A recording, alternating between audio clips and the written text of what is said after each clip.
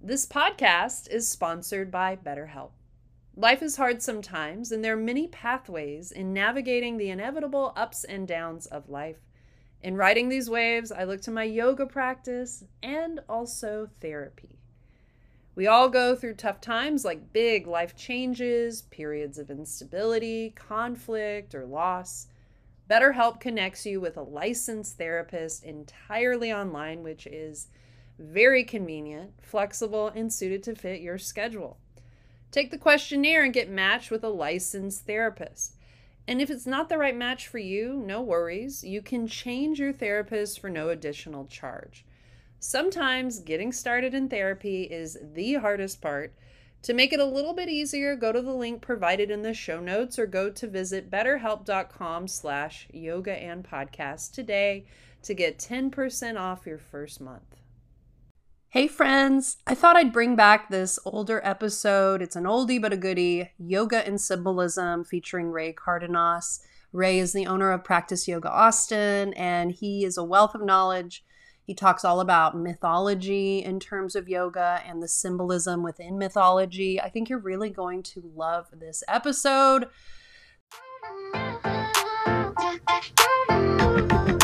Vibing out in the sun, we welcome everyone. Gave 101, the goal is having fun. I'm happy, like I told ya. I'm stretching out, doing yoga, not stopping till it's over. Don't want the day to be done. I'm happy, like I told ya. I'm stretching out, doing yoga, not stopping till it's over. Don't want the day to be done.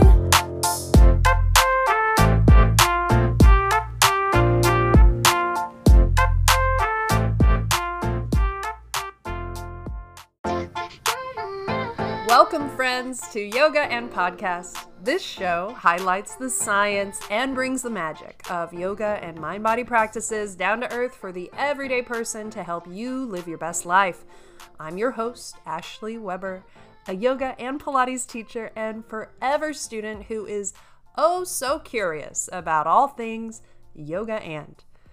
I'm super excited to share with you this upcoming conversation. Now, let's sit back, relax, and enjoy the episode, y'all.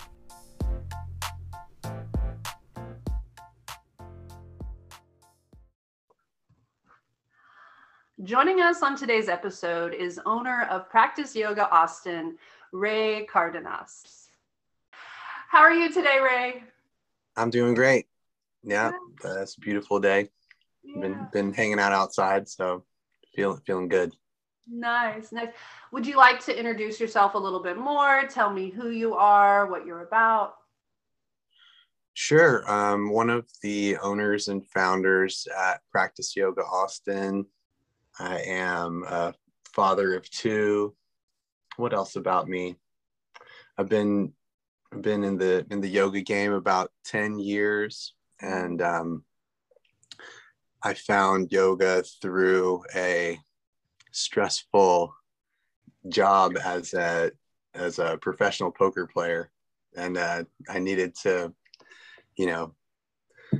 unwind from the stress of that, and so that's what led me to yoga. And yeah, it's been a fun journey. I read that you were a professional poker player. What an interesting turn of events to lead you to being a owner of a yoga studio and having yoga in your life for 10 years. What does yoga look like in your own life? Right now it's mainly a lot of leading teacher training because of COVID. So we had to shift the business model a bit because we weren't able to have public classes, and so we put our teacher trainings online and marketed them globally, and probably did more than we normally would if the business was functioning how it usually does. But it's been great because in terms of my own personal practice, I've been more into the meditative, contemplative aspects of yoga. The physical practice is still a part of my life, but it isn't like I don't need to do like an hour yoga class every day. My body does it. I don't get that. I used to. And I view that as like at least for me, it was like a rite of passage. I got a lot out of practicing for a long time, consistently, daily. And then, the practice is fluid and it's more than just this asana. And so, yeah, it's more in the meditative, contemplative realm these days. I love it.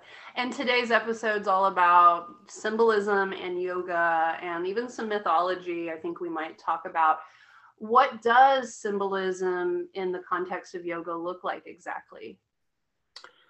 Well, one way to look at it is just like there's symbolism embedded in the names of the poses, and there's like qualities, in the physical postures that call forth these archetypes, so to speak. And so it's embedded in the poses. Yoga was initially utilized as a means of engaging with the spiritual realm. When we go back to ancient India, we look at like, okay, how did yoga, like what is that in the context of ancient India? And it was the means by which people were able to gain a better understanding of the spiritual realm, which was a higher priority back then, and it's seen in the practices that they did where it was more about renunciation, and so there was a bigger emphasis placed on the non-physical world than there is today. And nowadays symbols serve as like a gateway to the non-physical world, because they had their images or stories that have meaning embedded in them, and the meaning reveals itself to varying degrees depending on the depth of understanding of the person experiencing the symbol. But it isn't arbitrary, it isn't personal. There's a set of meaning embedded in a symbol that will reveal itself, in different ways to different people, but it's a consistent thing. It's objective. It isn't subjective. So we'll get into deeper, more in detail about symbolism, but I'm just curious what specifically, or if there's anything in particular inspired you to look deeper into symbolism.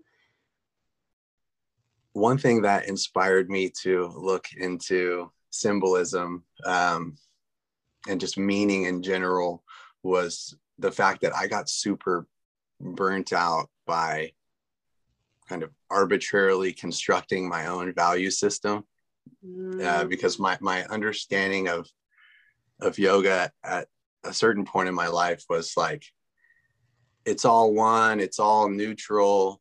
You get to kind of make up your own rules. And so I was doing that for a while, and it was exciting and liberating for a while, but I didn't have like a comprehensive understanding of like my own being and the nature of reality, and not that I do now or anything, but I have a different perspective on it. And basically the things that I was doing, which was just kind of listening to my instincts, my will was in my instincts.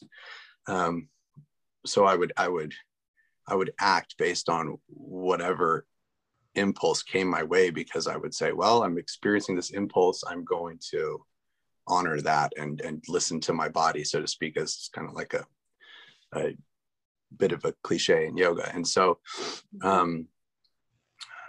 basically what that ended up doing was creating unconscious appetites that then zapped my energy.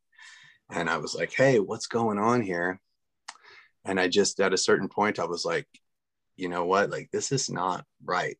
And my whole life I rebelled against systems of control or culture or standards that were being forced upon me. In my opinion, I was like, I'm going to make my own rules. And then I just realized at a certain point, like, hey, wait a second, maybe the collective knowledge and wisdom of humanity across thousands of years is there might be something to it that might be worth looking into.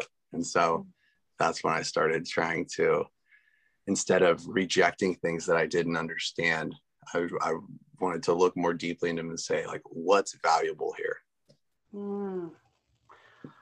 I mean, that's amazing. That's I feel like I know hardly anything about symbolism now, and I'm so excited to learn more. Let's talk about how the chakra system plays into symbolism. Yeah. My relationship to the chakras is it's funny, because when I first was exposed to them, I was like, oh, this is hokey, this is kind of new age. It seems to be just like a made up thing. And the reality of it is that, like, the chakra meditation is like one of the oldest practices of yoga. And granted, it looked different back in the day. Like, the chakras were deities themselves. Like, you would chant a mantra and implant a deity in a certain part of your body to cultivate the qualities associated with that deity within yourself. And as as consciousness evolves, people feel less connected to the meaning of, let's say, like a Hindu deity, and there's something more intrinsic now about like the meaning of a color. And it might not be conscious, but like when you see a color, it acts upon you in an instinctual way, and there's meaning embedded in color. And if you take like a marketing class or something like that, an advertising class, they'll give you a template with like the colors and every quality that's associated with them. So there's inherent meaning in the colors. And to me, like, I didn't want to get into the chakras, but the person who was leading the chakra module in our teacher training had to stop. And so we didn't have anyone to do it. And so I was like, well, this was right around the time when I was kind of transitioning from my instinctual consciousness to a more like, hey, I'm gonna learn more about these different methods. And so I was like, I'll take it on. And it was I had to figure out a way to make them genuinely meaningful to me. And then I stumbled upon Goethean color theory, and it relates to like the phenomenology of color, the meaning directly embedded in color, and how that can be found in nature, and it's specifically in relationship to the sun. And like when the sun comes up in the morning, it looks red at the very beginning, right? And then as it goes higher and higher, it transitions into yellow. And so like there's a lot of cool like reasons why that is, and there's meaning associated with it, and we talk about it in teacher training. But I guess one thing I can say about it is when you look at the sun through the darkness of Earth's atmosphere, it looks red, right? And so that means that light emitting from the sun seen through darkness looks red. But then when you look up at the sky, so like the question, why is the sky blue? Yeah. So once the sun has been shining on the earth for a while, and the light rays are bouncing through the atmosphere, so there's a bunch of light, we know that like up in outer space, it's pitch black, right? Yeah. So it's dark. It's darkness in outer space. So darkness seen through light looks blue. Light seen through darkness looks red. And so like the lower chakras are Oh. gradients of red, and the higher chakras are gradients of blue. And then the highest chakra is purple, which is the blue and the red mixed together. And that's the oneness, the Sahasrara chakra at the top, you know? And so there's all just, and like blue has a quality that like draws you towards it. Like you're looking out at the ocean and you're like, oh, this is so majestic. And I'm inspired. I'm called to, you know, this deeper state of being when I see that. And red has a quality that like confronts you and you're like, whoa, maybe I should like, you know, step back and stop, like a stop sign or a red light or something like that, you know? So there's different, and so that's associated with where you come into a physical body and you're confronted by reality of being embodied. And that's the gradients of red of the lower chakras are associated with like the instinctual ego. And so, yeah, it's a great way to know yourself more fully is the short answer to that. Yeah. I love what you're talking about, the color and seeing the lightness through dark and seeing the darkness through light and how that's associated with the chakras. I never knew any of that. I was like, why is the sky blue? You just answered it. You just answered why is the sky blue? It's awesome. Wow. So let's get into some of the mythology side. If you want to share Ganesh, Kali, all that, would you like to elaborate more on the mythology and the symbolism? Yeah, Ganesh is a good one to talk about because he's so ubiquitous, so recognizable, and you know, big in the yoga world.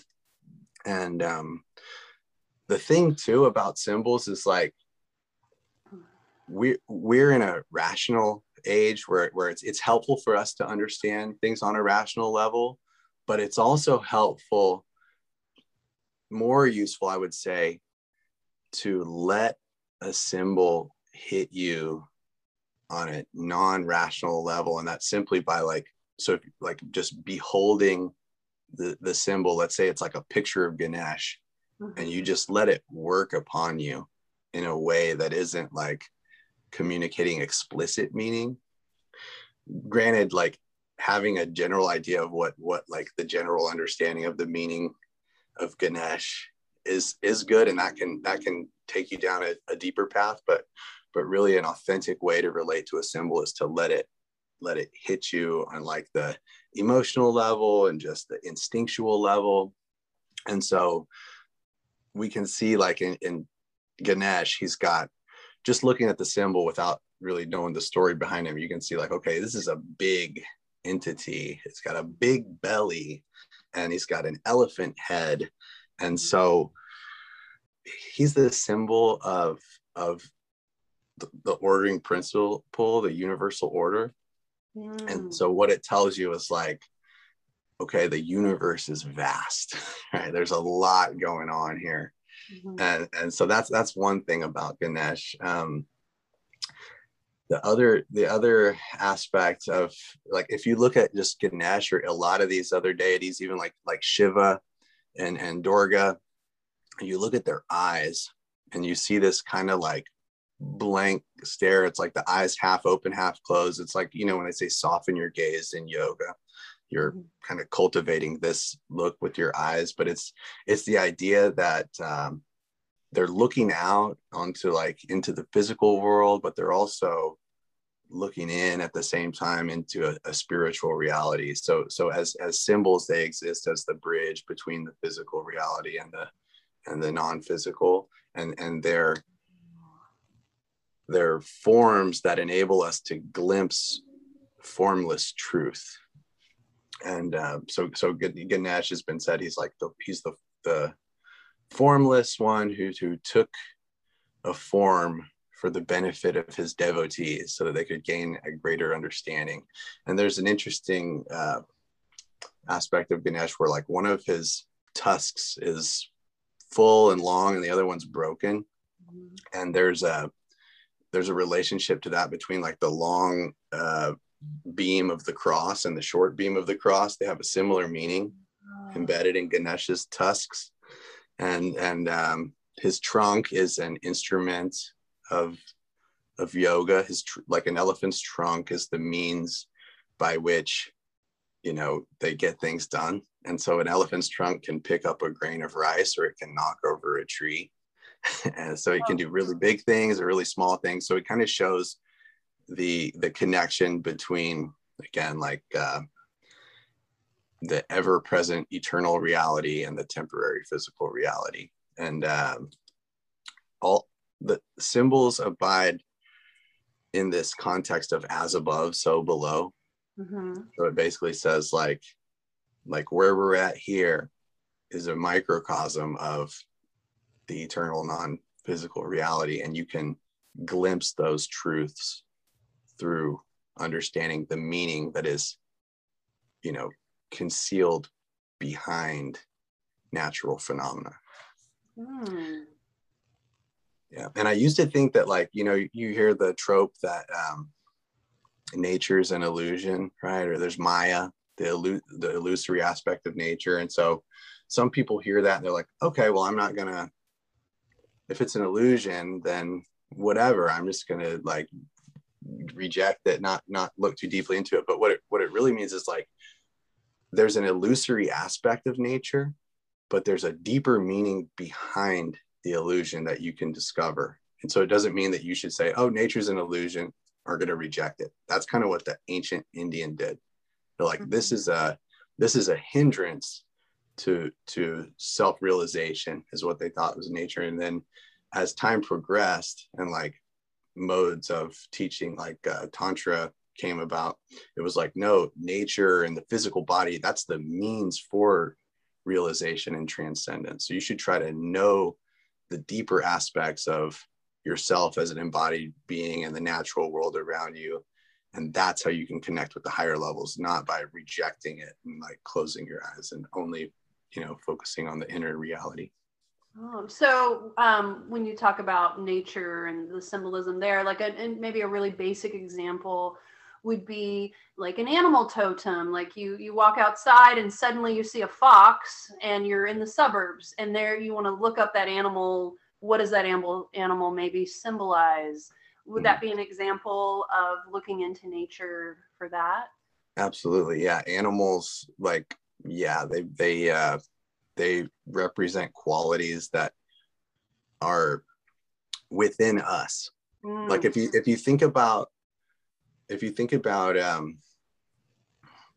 I guess how you can know like get to know the unknown, it has to be related to the known.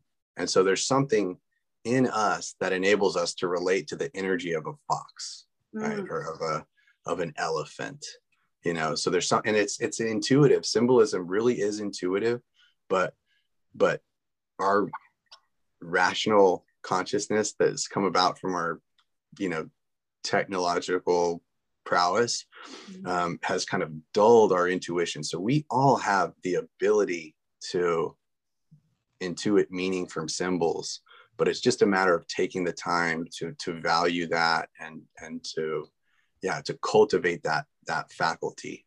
It's called suprasensory perception. So yeah, and so with Ganesh, I will say one last thing about him, because in his origin story, like, he gets created by Parvati, who's the divine feminine, who's, you know, in consort with Shiva, who's the divine masculine, and Shiva is away from Parvati for, you know, there's a bunch of different stories as to why it is, and she doesn't know when he's coming back. So basically the union of masculine and feminine has been separated, and as a result, Parvati creates a son out of the skin of her foot. In some versions of the story, she rolls up to him and makes it into a human boy, and he serves as the gatekeeper for her bedroom. And then Shiva comes back and decapitates the boy, and Parvati and soon realizes, like, oh, I shouldn't have done that. Parvati basically lets them know, like, hey, you messed up. You need to get this boy a new head immediately. You have to decapitate the first animal that you see and put its head on our son. And so they see an elephant, cuts the elephant's head off, puts it on the boy's head. And then as a result of that whole circumstance, that's the really abbreviated version of the story. But the masculine and feminine come back together around this new child. And Shiva, in the story, he gives the child the gunas. I don't know if you know what the gunas are, the forces of nature. It's just, just the aspects of natural reality. And so that's why the meaning of that aspect of the story is Ganesh he's the ruler of the gunas. He's the symbol of the orienting principle of the universe, the way that the natural elements relate to each other. I've always seen the symbol, or I've seen it in the yoga world, and I didn't know the backstory. I didn't know that it was a decapitated sun and then an elephant head on top. Wow. And then decapitation in mythology has a meaning too. It's sort of like you think things are one way, and then you get initiated into a new school of like a new understanding. And in a sense, that's a decapitation, and you're put a new head on. It's like a new understanding. So metaphor. It's a metaphor for a rite of passage. Oh my gosh. Do you want to talk about Kali? Because I feel like she's all over the place in the yoga world, and it might be mysterious to some. Totally. Mm-hmm. Yeah. So Kali is an expression of Durga, and Durga is the one who rides the tiger and has the 10. Sometimes it's 10 arms, sometimes it's 8 arms, and she kind of has the blank expression on her face.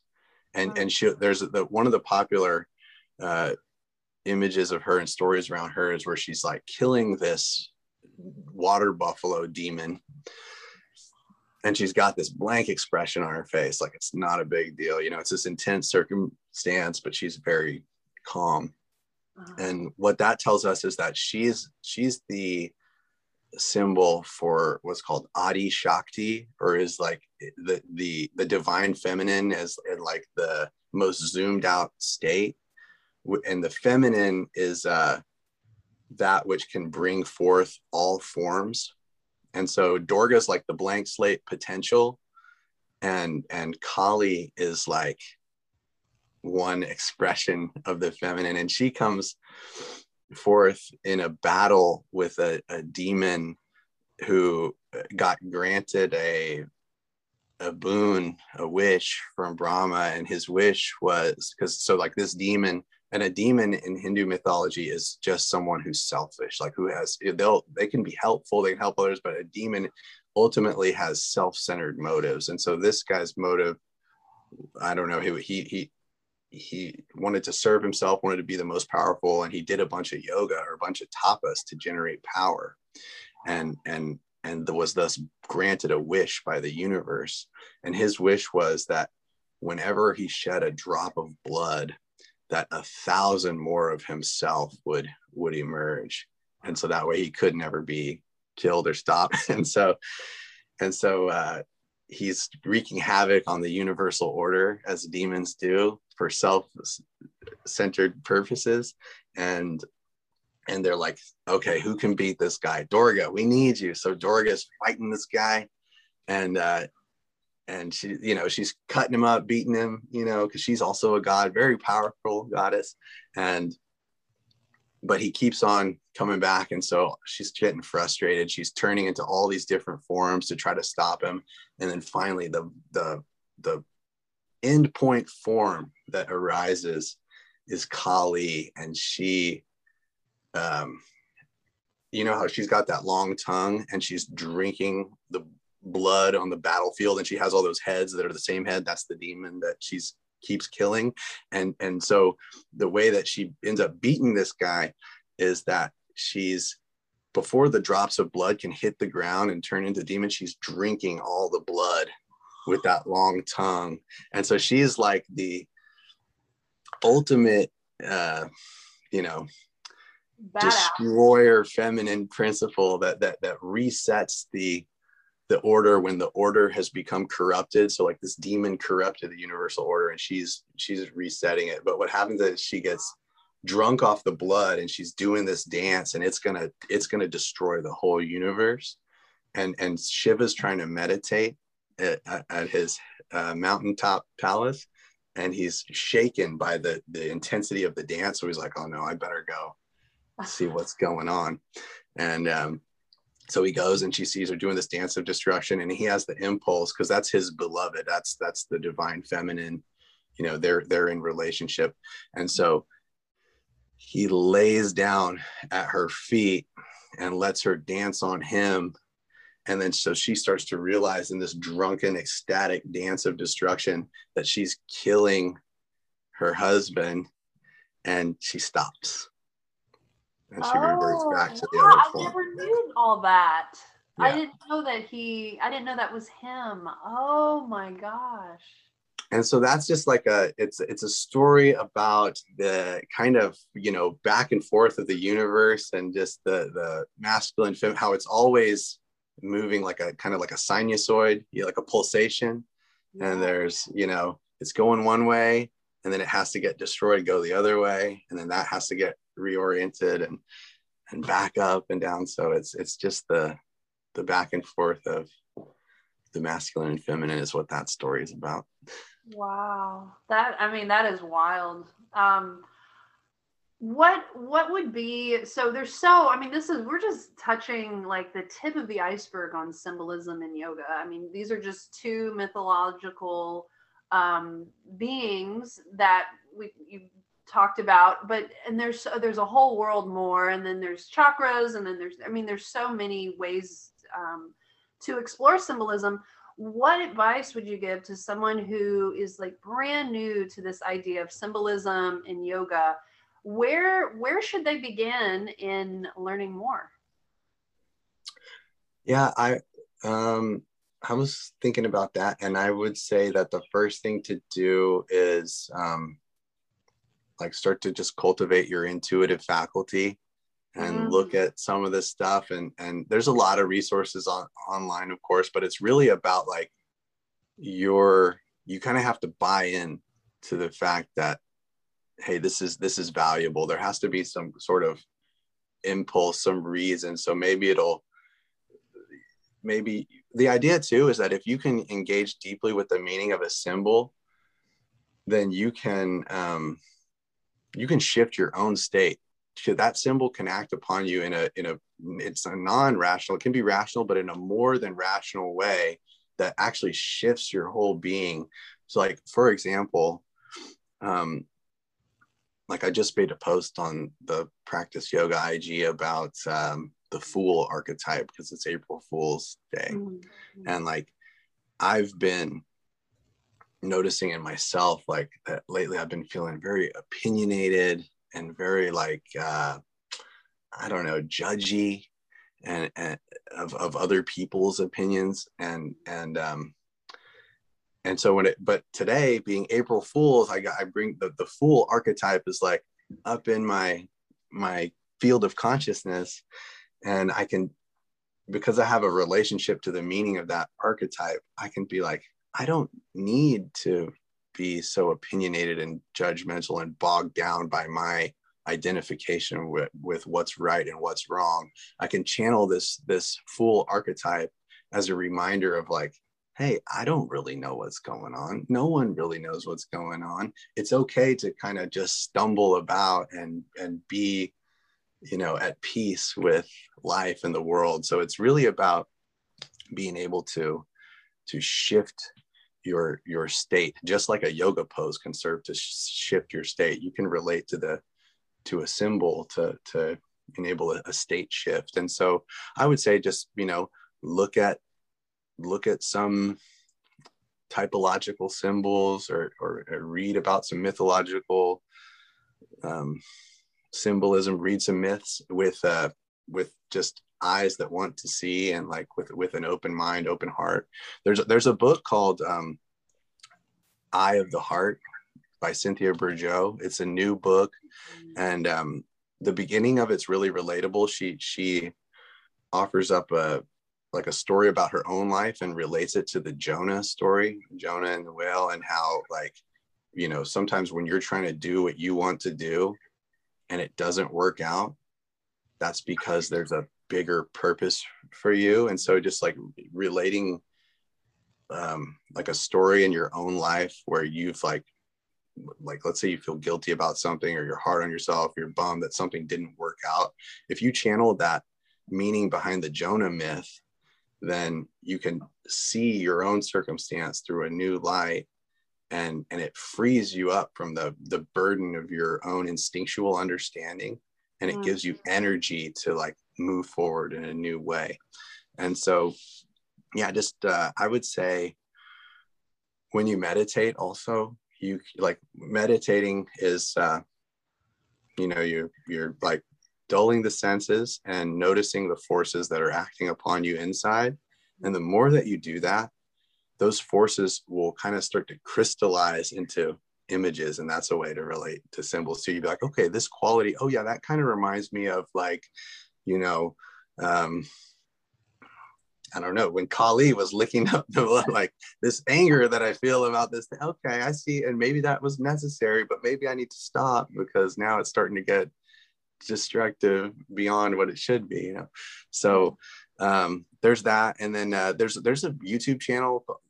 There's a lot of the resources that I use, if you're comfortable with like Christian symbolism, there's a YouTube channel called The Symbolic World, and that was really helpful for me too, is because once I started to embrace symbolism as a whole, I also kind of realized that like just for me, I was like, I need to try to apply this to Christianity, because I resented it so much, because as a child, like Western civilization, I felt that it was just, you know, wrong and oppressive, and so I decided to take a deeper look into that symbolism as well. And it was really helpful for me to understand it on a deeper level and relate it to yoga, because it all relate. Yoga is, you know, how can I unite things within myself as opposed to being against and being separate? Like what's good here? What's valuable here? Stripping away that which isn't valuable. So yeah, The Symbolic World is a good YouTube channel. There's an IG account called Hinduism and Science that kind of explains some of these narratives and symbols, and it's a little bit propagandistic, the account is, because I think it's like a Indian right-wing nationalist, you know, but so it goes deep on like, you know, the meaning of Hindu, and you can tell they're of Hinduism, and you can tell that they're like super into it. But I love, you know, some of the stuff that they're writing on there about the myths. And then there's also an Instagram account, if you want to get real kind of esoteric with it, there's an Instagram account called Gnostic Rosicrucian, and that's a good one too to check out for symbolism. Yeah, I'll check it out. Yeah. I have a symbolism story that happened to me recently. I was, and you know, I also think yoga just makes you more aware, and so you can pick up on things that are right in front of you. But I had a job, you know, this has been in the pandemic. I've had a lot of jobs where I'm just hustling, delivery driving, dog walking. I mean, every job, you know, and I felt like I needed to let this one job go, but I wasn't sure if I was just like making it up. All day long, I saw eagles all day long. Boring, and that I just trusted that in my gut. I was thinking I needed to move on, and I kept seeing all these eagles. Even eagle pose came up in yoga a bunch, you know. And what does eagles symbolize to me? Well, you know, freedom, soaring, letting go, flying away, right? And so that really, I mean, you know, it's not rational, you know, necessarily, but I just trusted that, oh, this is weird. I'm seeing all these eagles all of a sudden. What is it trying to tell me? And so I let it go, and it was a great decision. But I'm glad you brought that up about attention, and because yoga does cultivate your capacity for attention, and then you become more aware of those synchronicities like that, like you see in the eagles and the eagle imagery, and then that acts upon you, and that's the imaginal realm guiding you. You know, like you're being guided, and maybe like an intuition's being reinforced. So I thought, yeah, that's cool. I'm glad that you noticed that. Yeah. Before yoga, I would have just been like, oh, Ashley, that's ridiculous, you know. Yeah. So Totally. yeah, just trusting that intuition. So would you like to do the rapid fire round? Yes, I would love that.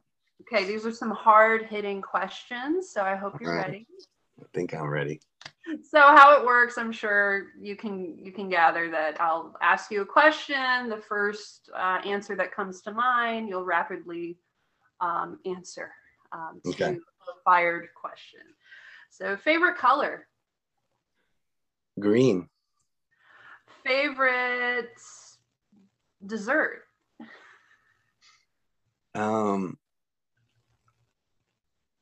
Cheesecake. Oh, favorite song or genre of music? Favorite song? Oh my gosh. I really like this song called Narcos by Anuel. Okay, cool. One of your top 5 books? Yeah, my favorite book is called Meditations on the Tarot.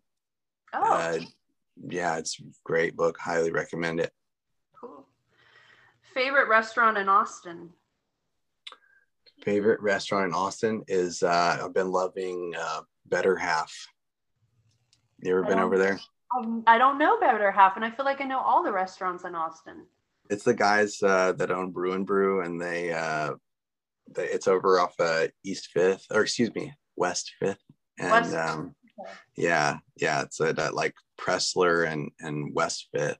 It's really good. They got such a good cheeseburger. It's so good. Okay, Yeah. cool. Oh, They got veggie burgers too. They have the mural. They have the mural on the side, or is no? They don't have the mural. No, I don't think that's them. But they have a huge, majestic tree in the back patio that just looks amazing. And cool. Mm-hmm. Cool. Yeah, check it out. Better Half.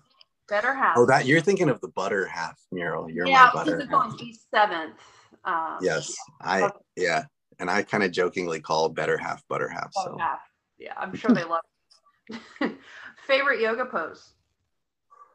I honestly, my favorite one that I've been liking right now is where it's like a variation of windshield wiper, where you just drop your knees to one direction and then activate your legs and do a little like energetic line from your front hip point to your knee, and it like stretches your hip flexor and your quad. It just feels so good.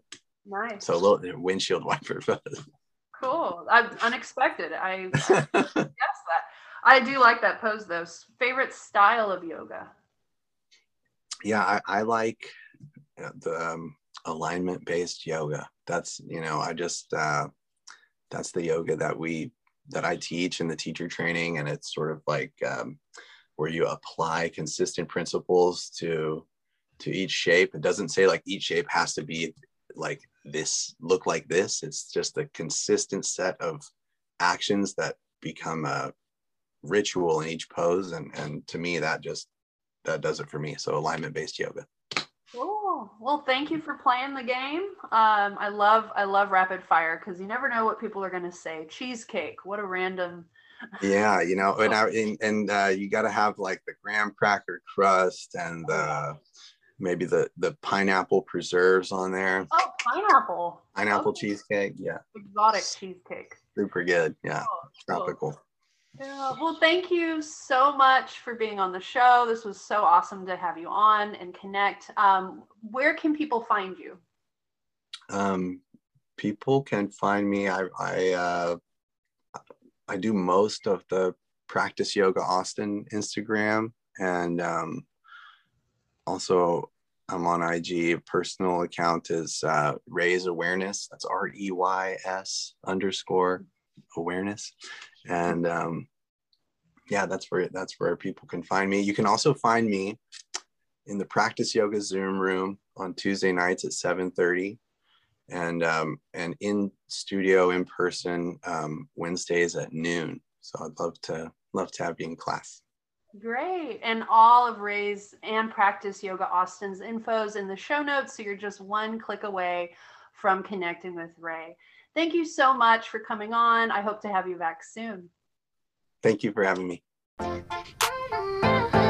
I hope you enjoyed today's episode, and if you received value from the show, please write us a 5-star review, and or you can text this episode to just one friend who you know will love yoga and podcast. We thank you so much in advance for the huge favor. Word of mouth helps support the show in reaching a greater audience, and we could not grow without you. If you want to connect with us, our email is yogaandpodcast@gmail.com. The and is spelled out YOGAAND podcast@gmail. Please follow us on Instagram at Yoga and Podcast. We are now on TikTok. The handle is also Yoga and Podcast. When you follow us, we will follow you right back on both platforms. Music is by Mama Duke. Graphics, guest booking, and media by me, your host, Ashley Weber. I am so grateful for you. Thank you for listening.